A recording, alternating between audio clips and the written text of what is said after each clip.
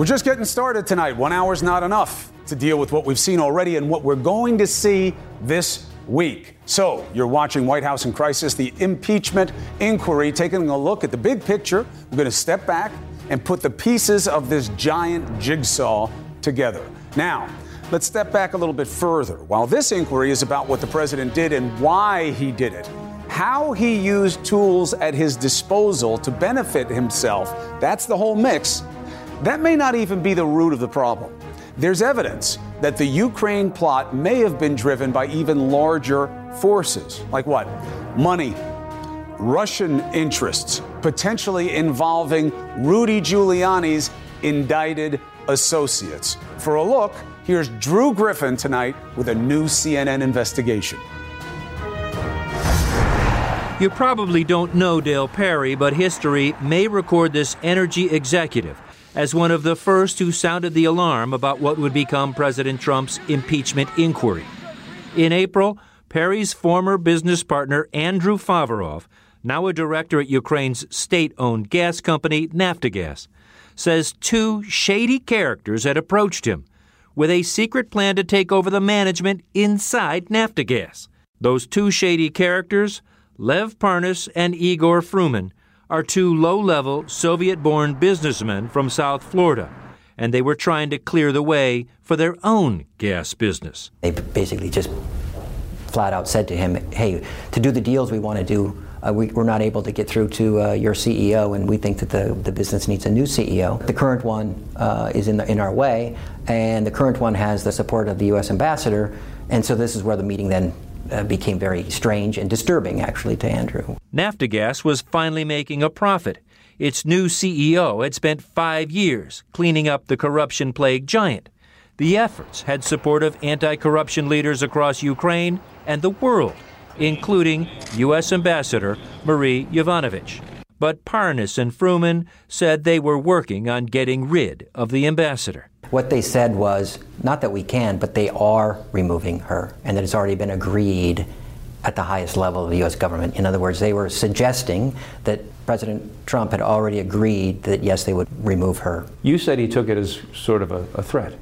Well, because the way he looked at it... A shakedown. A shakedown, because he said, look, either I join them and become the CEO, or they're going to find someone else to be the CEO and remove all of us meaning the top management of Naftogaz. Andrew Favorov isn't talking, but two sources familiar with the matter tell CNN Perry's description of the events is correct. Perry was so alarmed he wrote a letter that eventually reached the State Department, but it may have been too late. A short time later, what Parnas and Fruman predicted happened. The U.S. Ambassador, Marie Yovanovitch, was removed, stunning anti-corruption officials in Ukraine. Now we know from American diplomats, Parnas and Fruman had powerful help. I became increasingly aware of an effort by Rudy Giuliani and others, including his associates Lev Parnas and Igor Fruman, to run a campaign to smear Ambassador Yovanovitch. While Rudy Giuliani was using Parnas and Fruman to help him push his conspiracy theories about the Bidens and that Ukraine was behind the election meddling in 2016, Parnas and Fruman were using Giuliani for their own scheme to oust a U.S. ambassador getting in the way of their plans for a gas business. Sound far-fetched? Former federal prosecutor Ken McCallion has seen it before in Ukraine and says the House impeachment inquiry is exposing the real issue: money. It's really not just about the Bidens. It's not about a DNC server being hidden in Ukraine.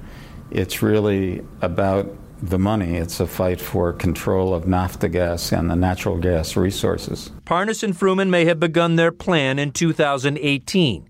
Parnas hired Giuliani for $500,000. A federal indictment alleges they also began donating hundreds of thousands of dollars in foreign funds to Republican causes, giving them incredible access to political fundraising events, including at least 10 with President Trump. Both have pleaded not guilty. The Washington Post even reports Lev Parnas told the president he needed to replace his U.S. ambassador to Ukraine, and Trump reportedly agreed. This would all make perfect sense except for one thing. Parnas and Fruman had zero experience in the gas business and could not have acted alone. Parnas and Fruman, with no background in the oil, gas, natural resources area all of a sudden decided to form a company, which you can only do in Ukraine or Russia, really with the blessing of the powers that be, and in this case, this would be Firtash. Firtash is Dmitry Firtash, a Kremlin-connected oligarch who made a fortune selling Russian gas to Ukraine. He's been fighting extradition to the United States since 2013, when he was charged in a bribery scheme. He's declared his innocence and has hired prominent Washington lawyers to lobby the Trump administration to drop his case. Attorneys for Parnas and Fruman refused to answer questions about Dmitry Firtash, but in an odd arrangement, Firtash's attorneys hired Lev Parnas as a translator. Sources tell CNN Parnas has bragged Dmitry Firtash was bankrolling his lavish lifestyle of private planes and bodyguards, telling them, "I'm the best paid interpreter in the world." And nothing but the truth, so help you God. What is now at stake in the U.S. is the potential impeachment of a president. But in Ukraine, the stakes are much higher. Russian oligarchs have made a fortune in corrupt deals in Ukraine. Dale Perry fears the oligarchs, backed by Russia, are gaining new ground. We're fighting an economic war, actually, in Ukraine. The rule of law and the free market versus the old way, and the old way is Putin's way. So help you God. In her testimony, the now removed U.S. ambassador has the same fear. How could our system fail like this? How is it that foreign corrupt interests could manipulate our government? Which country's interests are served when the very corrupt behavior we have been criticizing is allowed to prevail? Such conduct undermines the U.S., exposes our friends, and widens the playing field for autocrats like President Putin. And Chris, I think that's what's getting somewhat lost here. While the president was pushing his own personal political agenda in Ukraine, and Rudy Giuliani and his two associates may have been cooking up this plot to cash in on their own ties to Trump, the big winner here, once again, Vladimir Putin and Russia. Yeah, that seems to be coming back as a theme. Drew Griffin, thank you for helping us understand just how many questions there are here and how deep they go. Appreciate it. All right, let's get some big picture reaction to that from Andrew McCabe and Jim Baker. Jim, I start with you in terms of what that could mean, intrigue aside, the idea of, well, it's just Parnas and Fruman. I mean, we don't know where it goes other than that. Well, we don't know where it goes other than that. It's very confusing. There's obviously allegations that the two of them and others committed federal crimes, and so they're being investigated by the Southern District of New York. The Southern District of New York, I hope, is investigating, U.S. Attorney's Office for the Southern District of New York, I hope is investigating all of this stuff because it's just very confusing to try to figure out. This is typical with international corruption cases, international fraud cases. I used to work on those a long time ago when I was in the criminal division at DOJ. And it's just hard. The evidence is overseas. The witnesses are overseas. It's confusing, and it's intentionally confusing. These folks try to do this to make it hard to track back exactly what's going on. So it's alarming, it's confusing, and also, obviously, the level of access that they had to the President of the United States is just confounding, really. It's really difficult to understand what in the world was going on here. Andrew, key questions. I think that one of the key questions all along has been, what's the real motivation behind Parnas and Fruman? And I think with stories like the one that you are getting into now and with the piece we just saw, we may be getting a glimpse at exactly why these two American citizens of Russian and Ukrainian descent were so enthralled with and so attached to Rudy Giuliani and President Trump. I spent half of my career in the FBI investigating Russian organized crime, a lot of which involved deals much like the one that we just heard about. Nobody enters into that web without getting something for it. So the idea that Parnas and Fruman were just so motivated to help President Trump because they were big fans of his never really made a lot of sense to me. The idea that they may have had a financial motivation because of the side deal they were pursuing with Naftagaz really fills in a lot of those gaps. All right, so let's do this. Let's take a break. Guys, stay with me. And when we come back, let's talk about what's coming this week and what needs to come out for this case to be advanced at all and to move to this point of we know what know it's wrong, what is the right consequence? So we'll have more with McCabe and Baker, taking a look at what the risks are, national security risk as raised by Drew Griffin, and how it's all playing into the week. Upcoming next.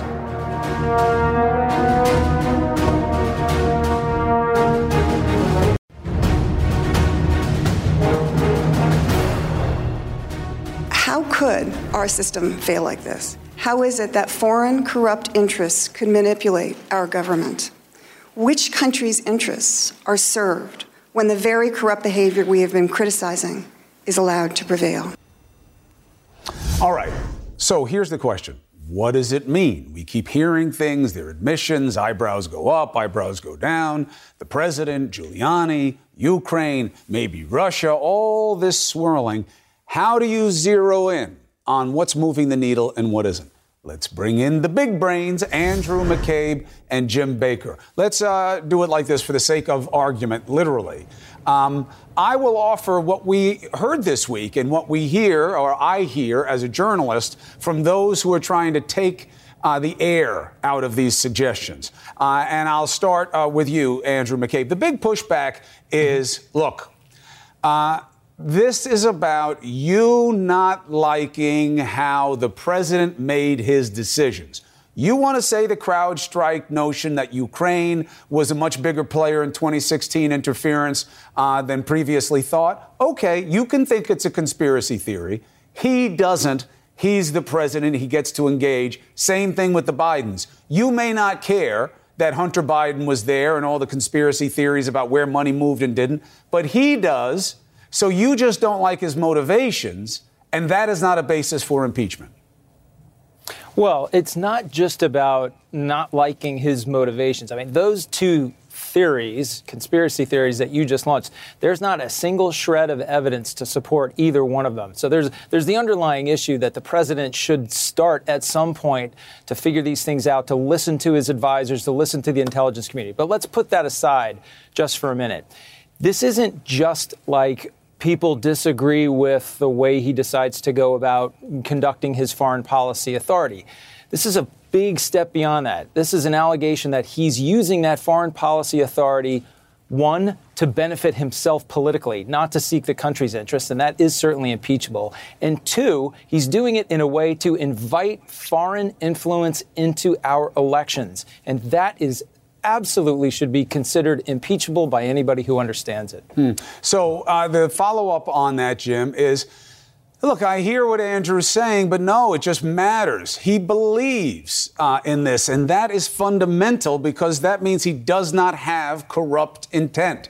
The president did not have intent to abuse his power. He sees Ukraine as bad because Rudy told him that they're bad, that they were out to get him. They're corrupt. They're dirty. And now he's supposed to give them all this money and be friends with them when they tried to hurt him? No way. They're going to prove they weren't out to get me by getting the guys who supposedly they were helping. Where does that become impeachable? So the president's conduct, based on the information we have so far, was abusive, oppressive, and corrupt. Why? Because just look at the transcript. Read the transcript, as we've been encouraged to do. The transcript clearly indicates that the president of the United States was trying to get a foreign leader to use his power, the foreign government's power, to investigate American citizens. That's not the way we do it in the United States, and that is oppressive as to those individual American citizens, because when a foreign government starts to investigate them at the behest of the president, they have no redress. They can't go to U.S. courts and have no other mechanism in the United States to try to stop an unlawful investigation. So the president trying to get them to do that is oppressive and abusive, and I think it's corrupt in part because, as Andy was saying, it's the president trying to stay in power. That's what this is all about. I mean, the weakness of the argument, the strength of their argument is they're willing to accept, yeah, he conducts foreign policy on the basis of conspiracy theories and wild notions that were given to him by people who are not in a period of position to be experts. Yeah, that's right. We'll take that. That means, but at least he's not going to be impeached. Their problem is, as Jim, you've argued before, is how. So that takes us to the other big question that I think will be answered this week for anybody who's not just strictly left or right, but reasonable. And that is, Andrew, Why were so many people who weren't looking to get attention so worried about how this was being done and what the motivation was, which came down to Biden, access to the American presidency, and the aid they should have gotten already? That's exactly right. So you have a number of administration officials who have, who are in positions of trust, who are reasonable, thoughtful, well-educated, experienced people, all of whom reacted the same way hearing that call, who independently went and brought it to the attention of the White House counsel's office because they were so concerned about it. Vindman did that. Fiona Hill did that. So, and none of those folks had a reason, had a political reason to do that. And I think another thing that you got to highlight here, Chris, is that even the president's lawyers, so the White House counsel, John Eisenberg, the White House counsel for the National Security Council, they responded to those concerns about the call by moving it to a place where it couldn't be so easily seen, taking it out of the normal system and putting it in the highly classified system. That alone is an acknowledgement of the fact that they, too, saw some serious problems with what happened on that call. Yeah, one thing I think people have to be more fair about is the idea that, look, the Democrats are just using the power they have to go after this president. We may never have been here if when the whistleblower came forward and the inspector general found them credible and went to the DNI, the acting director of national intelligence, if they had made a referral to the DOJ that was accepted by the DOJ instead of turned down, and they did this investigation, we may be in a very different place. And there's a political cost to that. Let's leave it there, though, guys, because we'll get more facts this week to fill in the analyses. Andrew McCabe, Jim Baker on a Sunday night. Bless you both and your families. All right, the GOP. Will they remain a united front on impeachment? They did beautifully this week. You got to give them that. They are in lockstep. But we saw something just today that might put that notion in question. And is this president hurting his party with new attacks on some of his own? Let's talk to somebody who knows the process and the politics of Trump very well. Sean Duffy, next.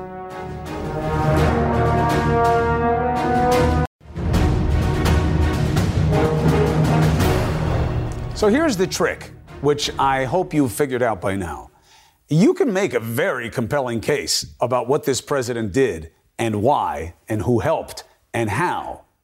But that doesn't mean you're going to get anybody who doesn't want to believe you to agree with it. And we saw that this week as well playing out. Very severe questioning from a very really solid block of support for the president. Now, set aside the fact that the White House is keeping the key players as far as it can from Congress. So all these calls for the whistleblower to me ring a little hollow. Because if you really want to hear from the people who know the most, stop having the White House block them. All right, so where does this leave us? Let's bring in Sean Duffy. Okay, you remember him, congressman from Wisconsin. Now he's working with us here at CNN. Appreciate you as always, especially on a Sunday night with a newborn baby.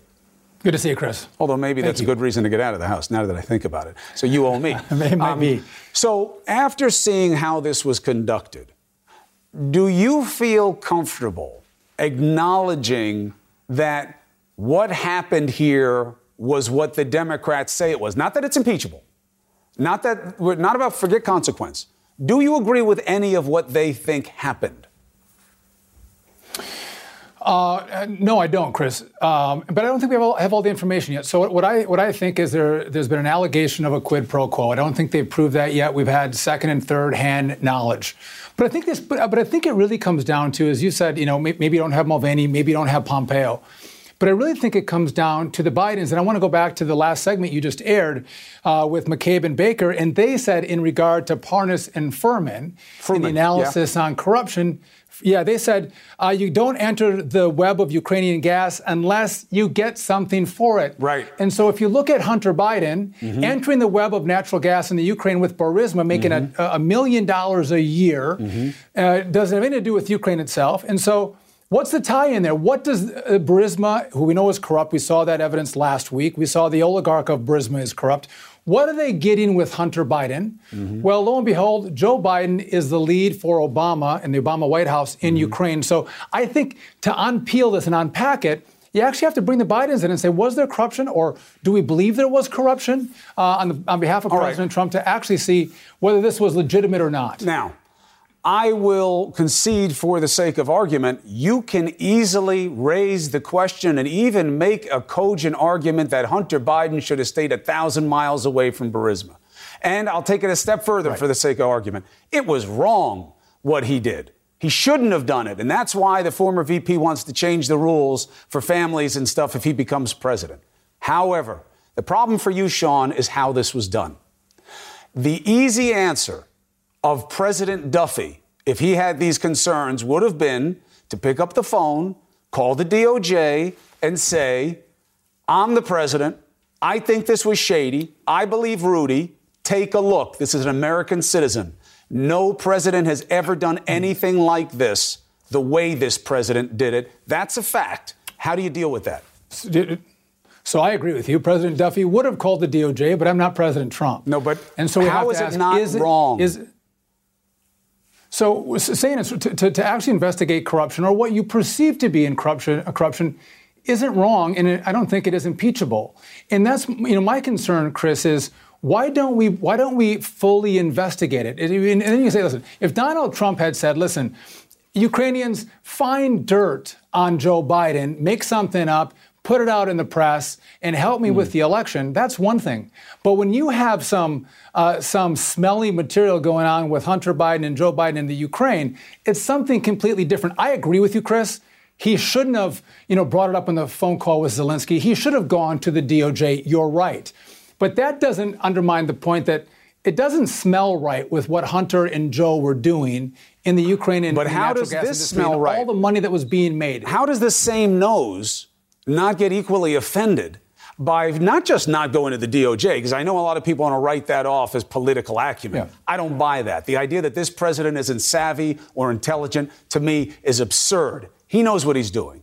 He inserted Rudy. He's a smart guy. He had all these people around him, including Sondland, and that man is in a box this week. I can't wait to hear his testimony. Yeah, me too. I don't know what he's going to say. Well, he's got to make a decision. Does he want to protect himself or this president? Yeah. However, we'll see what he says. You insert Rudy. Right. He's with these shady guys. Okay? They are asking these questions. They are inserted into policy. They are manipulating the ordinary process. They are scaring everybody in the process, we've heard from. And it was exactly what you said you'd be concerned about. It was always only, I want an announcement about the Bidens, that you're going to look at them. And that's when you get the aid and the meeting with me. Forget about Latin. It's an attempted bribe. But Chris, let me ask you this, too. When you say attempted bribe, you and I have gone back and forth on quid pro quo. We know that Democrats have done focus groups in challenging districts for their members to actually see what polls better, and quid pro quo doesn't poll well, so now they've switched to bribery. Well, who even knows what it means? Everything's a quid pro quo. I like talking to you. You respect that, so you come on a Sunday night. That's a quid pro quo. But it's not a crime. It's a quid pro quo. Because we're doing it for the right reasons. But is there a corrupt intent, which is what you've always brought up, right? Is there a corrupt intent behind the quid pro quo? And you've done a good job of trying to educate your viewers on what is it. It's a this for that. And so the only way you can know if there was a corrupt intent is to say what was going on with the Bidens. You and I agree it smells really bad. It's not the Bidens. It's what was going on with the president. And let's figure this out. You put on Pompeo, put on Mulvaney, put on Bolton, and then we'll know. So I hate to go to process. I mean, you're talking about process as well. Donald Trump used the wrong process. You love it. So make the argument. He should have. You said the process. He should have gone to the DOJ. He shouldn't have talked to Zelensky firsthand. I see it as proof of corrupt intent. How he did it is proof of corrupt intent. Well, I see in the defense of Donald Trump, when you look at Joe Biden and Hunter Biden and what they were doing, he has every right to say, hey, look into this. This doesn't smell right. And by the way, I've talked to the president a number of times. I've talked to the president a number of times. He doesn't think that Joe Biden was his biggest rival in the 2020 election. He knows he's going to have a progressive socialist, whether it's So he just had a legitimate interest in corruption? Sean, look at the guys he has around him. Look what they've done. Look what happened to his cabinet officials. No, not Pompeo. Mulvaney, they're great. No, I'm not saying that.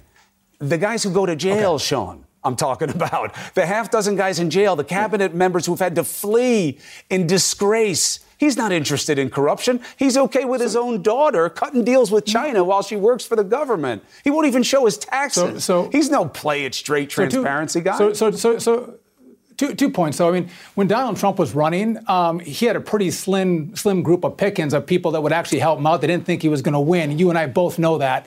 And so he didn't have every Republican and operative that was of the A-rated team to come in and help him out. So he made the choices that worked for him. He was scraping a little deeper in the barrel.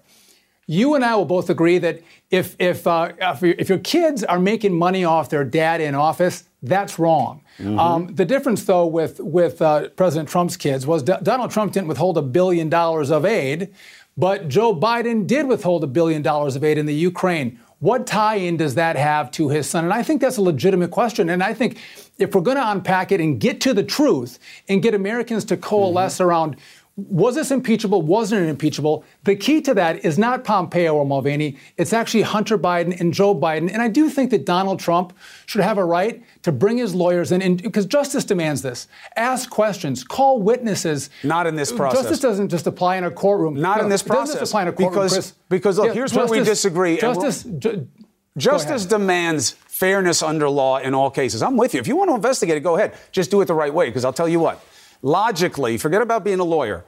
You could be right about Hunter Biden. It could be a criminal situation, and yet how you did this could still be an abuse of power, because you went about it to get maximal political advantage out of it and minimal light. But let's see what the facts bring out this week. I'll have you back for sure. Sean Duffy, always a pleasure. Best home.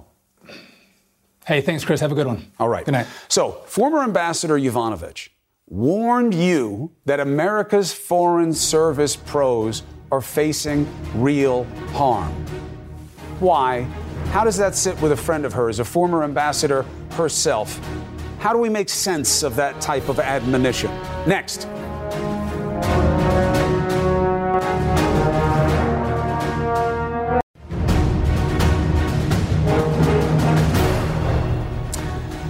So, Marie Yovanovitch, the former ambassador to Ukraine, had a stellar reputation for fighting corruption in that country. Kind of makes it hard to understand the president's purported anti-corruption efforts somehow leading to her ouster, and let alone a months-long smear campaign. In her testimony Friday, Yovanovitch delivered you a warning. Here it is. Attacks are leading to a crisis in the State Department as the policy process is visibly unraveling.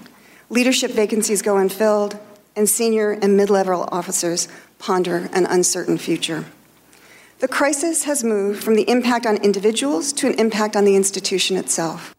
Now, we need to take an opportunity to suss out some different questions here. Why didn't the president go after Biden and these all real concerns until now when the guy's running against him, if it's just about corruption? All right, it's a question of fact that leads you to motivations. But what Yovanovitch just said, this is dangerous. What he does and how he treated this and how he undermined the process, it hurts us.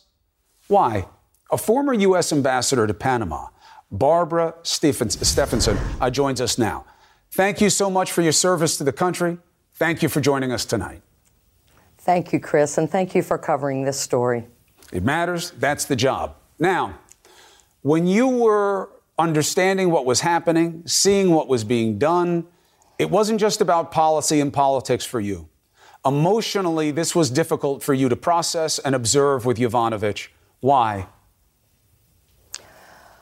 Well, Chris, as you have mentioned, I am honored to call Masha Yovanovitch a friend. And so seeing this happen to her personally, it added to the deep distress that I felt watching what was going on.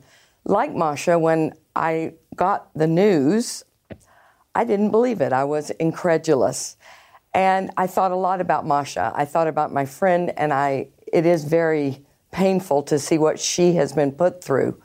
But just as Masha took this to the impact on the institution, I want to go there as well, Chris. When a sitting ambassador is yanked from her post and then publicly smeared like this, the impact on all of our ambassadors at our embassy, our network of embassies all around the world. It is a huge impact, Chris. When I had to deliver hard messages in Panama, and I did, I needed to make sure that it was understood I spoke with the full weight of my government behind me. Chris, I don't know how, after what we've been through since April or May, that our ambassadors around the world are able to in any way credibly pull off the idea that they're speaking with the full weight of the U.S. government behind them. The impact of all of this has been to dramatically undermine the effectiveness of what was the world's most powerful diplomatic service and the most extensive network of embassies. America's global leadership has been seriously harmed by what we've been through. Part of the attack on Yovanovitch, I actually had somebody say it was an attack, but it sounded like one to me, on the show on Friday night, said, she was born in Canada. And, she's got that Ukraine parent thing going. So, and, Poroshenko thought that she was great. So really, you have to factor that in also. What do you want people to know about the former ambassador? I want people to know that the Foreign Service is now made up of all kinds of people. Some like George Kent and Bill Taylor, whose families have been in this country for many years and have long and distinguished records of service. And some like Ambassador Yovanovitch, who are newer Americans and whose commitment to this country and to the ideals that we're founded on is so palpable. Masha Yovanovitch was not just a great diplomat. She's close to a hero for us. And she's someone who is understated and reserved and is never one to grab the spotlight. But don't ever for a minute believe that she was anything less than one of the most effective ambassadors that we've had. I appreciate very much your perspective on who she is, what she represents, and what this process represents in terms of the all-important function of diplomacy for the United States government. Thank you very much. I'll take silence as acceptance. All right. This is the most important week yet in the impeachment inquiry. Why? Look at the roster. We've been putting it up for you, but not only is it all of the people who are sharing these texts about what the hell is going on here in really explicit terms, but you got Ambassador Sondland. I don't know about a quid pro quo. Oh, let me revise that. I delivered what really could be argued as an attempted bribe. And now he was heard on a telephone call talking to the president about that and why they were doing it. So he's big, but he's not the only crucial witness. We're going to give you a preview next.